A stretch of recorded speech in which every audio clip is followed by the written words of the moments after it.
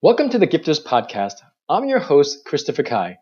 This podcast is sponsored by the GPS online program, which Forbes has stated helps entrepreneurs become professional speakers. For more information, go to christopherkai.com.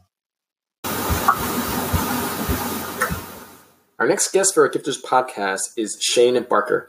Shane is an instructor of personal branding, influencer marketing at UCLA, and he was recognized as one of the 100 most influential people in influencer marketing, alongside with some people you might have known like Kim Kardashian, and Gary Vaynerchuk, and legendary PR leaders like the CEO of Edelman.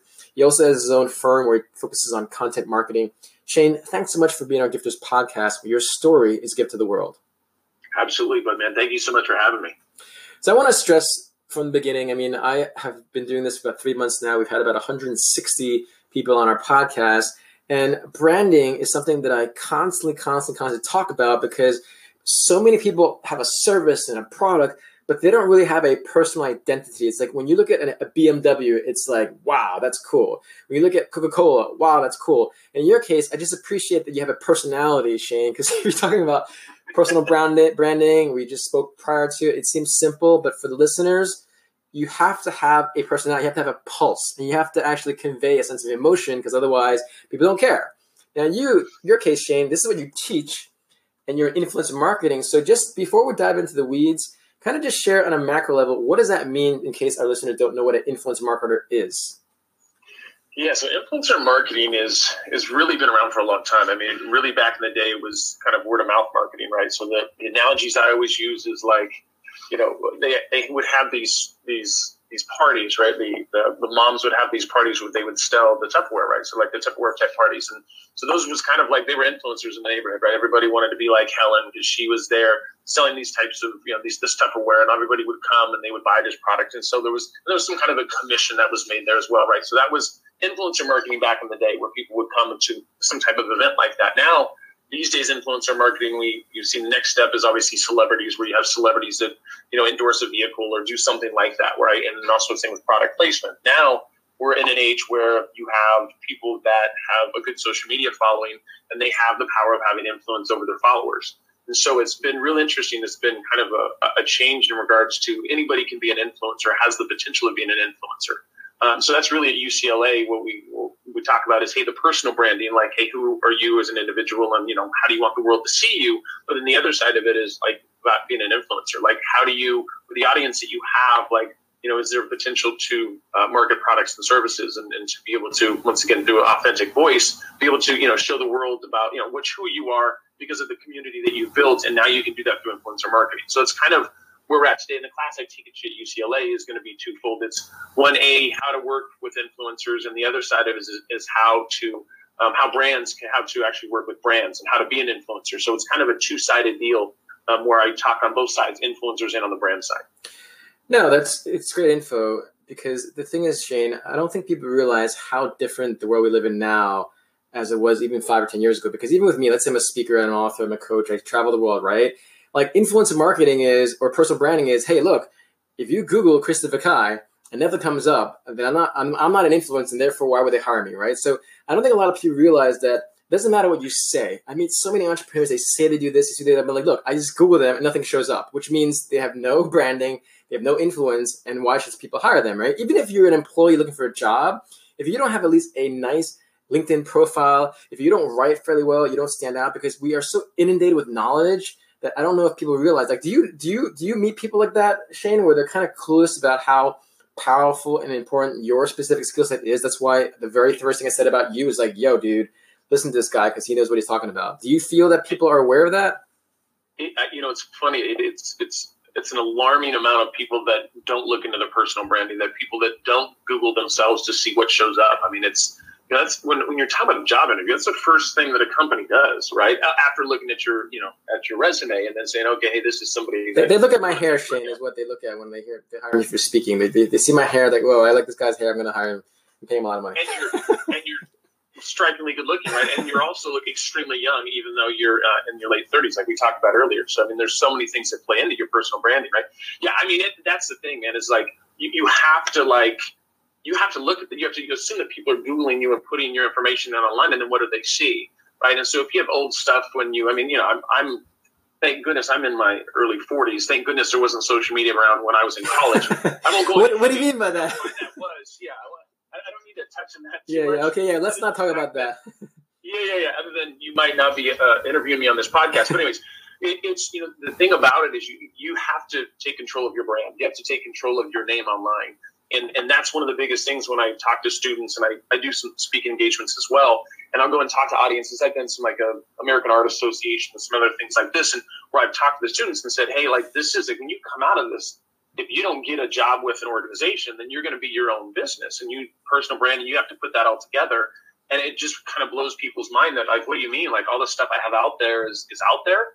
Yeah. And even now they even have obviously websites and stuff that will curate people's information, whether it's true or not true, whether you want it to or not. Right. So it's you have to be in control of that. You have to go in and see what's happening there, because you don't, then there's going to be a situation where there's something that either could be true, false, or something really bad that's attacking your personal brand. I mean, I work with actual influencers and celebrities, helping them in these types of situations where they have bad PR that's happened, whether it's an arrest, whether it's whatever it is. I mean, there's a number of things that we go after, but from the personal branding side of things, it's that can crush your business. I mean, I know famous celebrities that have on a certain level making a certain amount of money. Then all of a sudden there's some allegations that come out.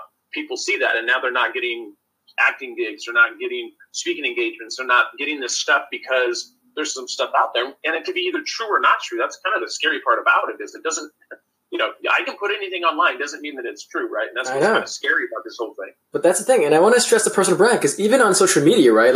There are times when I look at their personal social media, and now I know it's personal, but everything reflects who you are as a professional as well. So when I see someone, and this is the unfortunate thing, right? If I see a guy in his Speedos or a woman in her two-piece bikini, even though it's on their personal website, but if I see them partying in Vegas, both man and woman, it's kind of hard to get that out of my mind looking at this woman in her two-piece bikini, or if they're into men, you know what I mean? So it's I always tell people, look, everything you say, speak, share, videos, photos, that all goes into your personal brand. And if you don't accept and understand that, you'll never be successful. So for your case, what do you see in terms of celebrities? Because we can always learn from them. Let's say Kim Kardashian.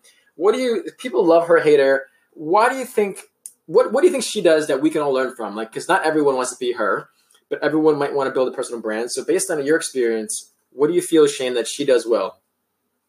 Well, I mean, they do an excellent job of producing content, right? I mean, that's the thing, is they started off with a family that nobody knew about them.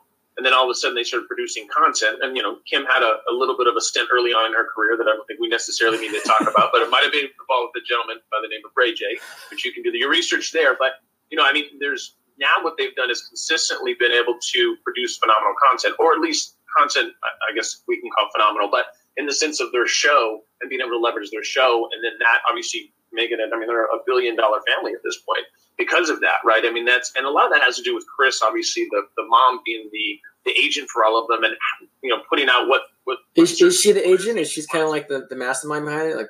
Oh, she is absolutely. Yeah. She's the one that is, that makes sure, with the show and all that kind of stuff. They review, they know how to put drama up and kind of put out the kind of stuff that people can't stop watching them. And I know people that, like I said, like you said, you can either love or hate the Kardashians, but at the end of the day, there's people, once you put that on, you're like, oh my God, what's going to happen next? Yeah. And you'll see that in their personal lives too. The only downside with that, and I have a lot of clients that we have to figure this out on their side, is, once you put that out there, how do you pull that back?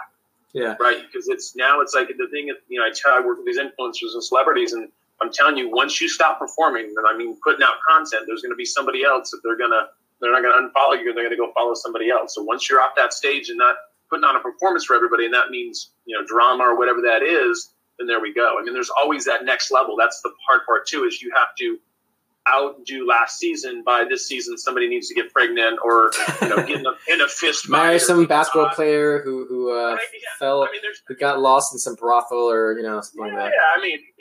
High on whatever it was. It wasn't even it was supposed to be all natural, holistic pills or something, whatever. But you get my point. The idea is what's this next level? You look at this thing, you're like, I can't even make this stuff up. And what's the next level? There's just, hey, well, now we'll go ahead and start a situation where Kanye and Kim can start a family, and we'll just see how that turns out.